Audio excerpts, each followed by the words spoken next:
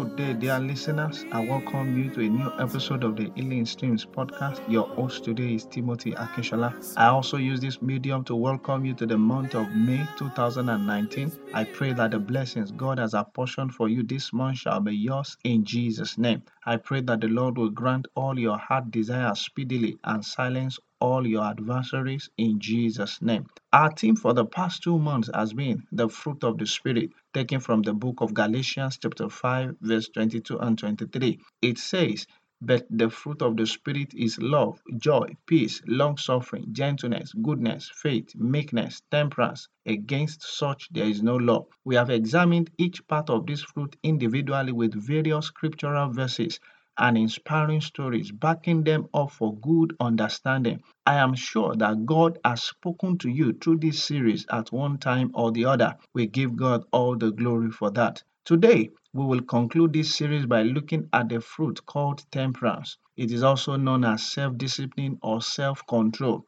Temperance refers to the ability to tame your desires. It is a virtue that compels you to do all things with moderation. It is also the ability to put the body and its endless desires under control. This is a virtue that separates the weak from the strong and sometimes the poor from the rich. In fact, the book of Proverbs is filled with insights on areas where you must exercise self control. Proverbs 23 1 and 2 says, when you sit down to eat with a ruler, pay close attention to what is in front of you and put a knife to your throat if you have a big appetite. Also, Proverbs 17 verse 27 and 28 says, whoever has knowledge controls his words, and a person who has understanding is even tempered. Even a stubborn fool is thought to be wise if he keeps silence. He is considered intelligent if he keeps his lips sealed. From the two scriptures just read, we will discover some of the things that require self control. The first one is our mouth or appetite. We must come to a place where what we eat is regulated. It says that when you visit a person of significance, learn to control your desire,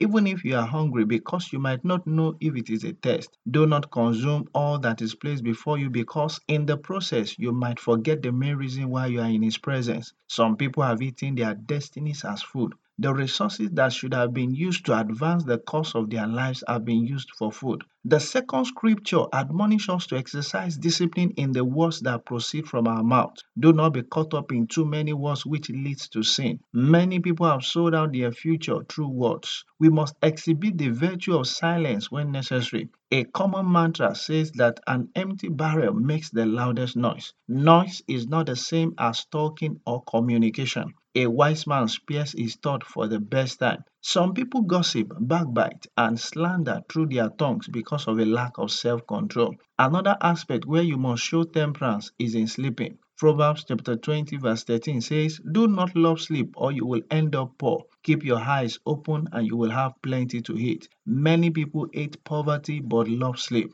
They find it very easy to sleep from night till morning, turning and twisting on the bed. Such persons always postpone what they should do now till later. As a result, they sleep off their entire life. Opportunities pass them by as they sleep. It is so important to live responsibly, being ready to give an account for the time you spend daily. Furthermore, some people enjoy having so much pleasure. They like going to parties, watching movies from morning till evening, wandering about aimlessly, sexual pleasures, and so on. It has been found that giving so much attention to these things produce a miserable life in the end. At the end of such adventures, many have sought to gain back their wasted life with tears but could not. Let me emphasize my point by sharing a very popular biblical story with you. There were two brothers born by the same father and mother. One was a hunter, the other was a farmer. On a certain day, the hunter was very tired and hungry after going for a hunting expedition. On getting home, he met his brother who had just cooked a sumptuous meal. On perceiving the aroma, he longed to eat part of it by all means. His brother, seeing his desperation, made him a proposition to sell his birthright to him before he would share the meal with him, to which he immediately agreed. That was how the young man lost his birthright because of his appetite. He lost his part in the internal plans and purposes of God due to his uncontrolled desire. It is quite easy to condemn him for such a foolish action. Yet I have discovered that many young people have sold their soul to the devil because of an inordinate desire for wealth, fame, and power. We must humble ourselves and allow the Holy Spirit to put into subjection our wills and desires. Will you acknowledge your helplessness and invite the Holy Spirit to indwell your spirit, soul, and body? It will help you to produce the fruit of the Spirit as you submit yourself unto Him. Your light will so shine before men, and they will see that you belong to Jesus. If you are still living in your sins, I beseech you to surrender your life to Jesus Christ. He can help you live a glorious life without struggles. Invite Him into your life today, and you will never regret it. For counseling and prayer, write to us at healingstreamspodcast@gmail.com. God bless you. Amen.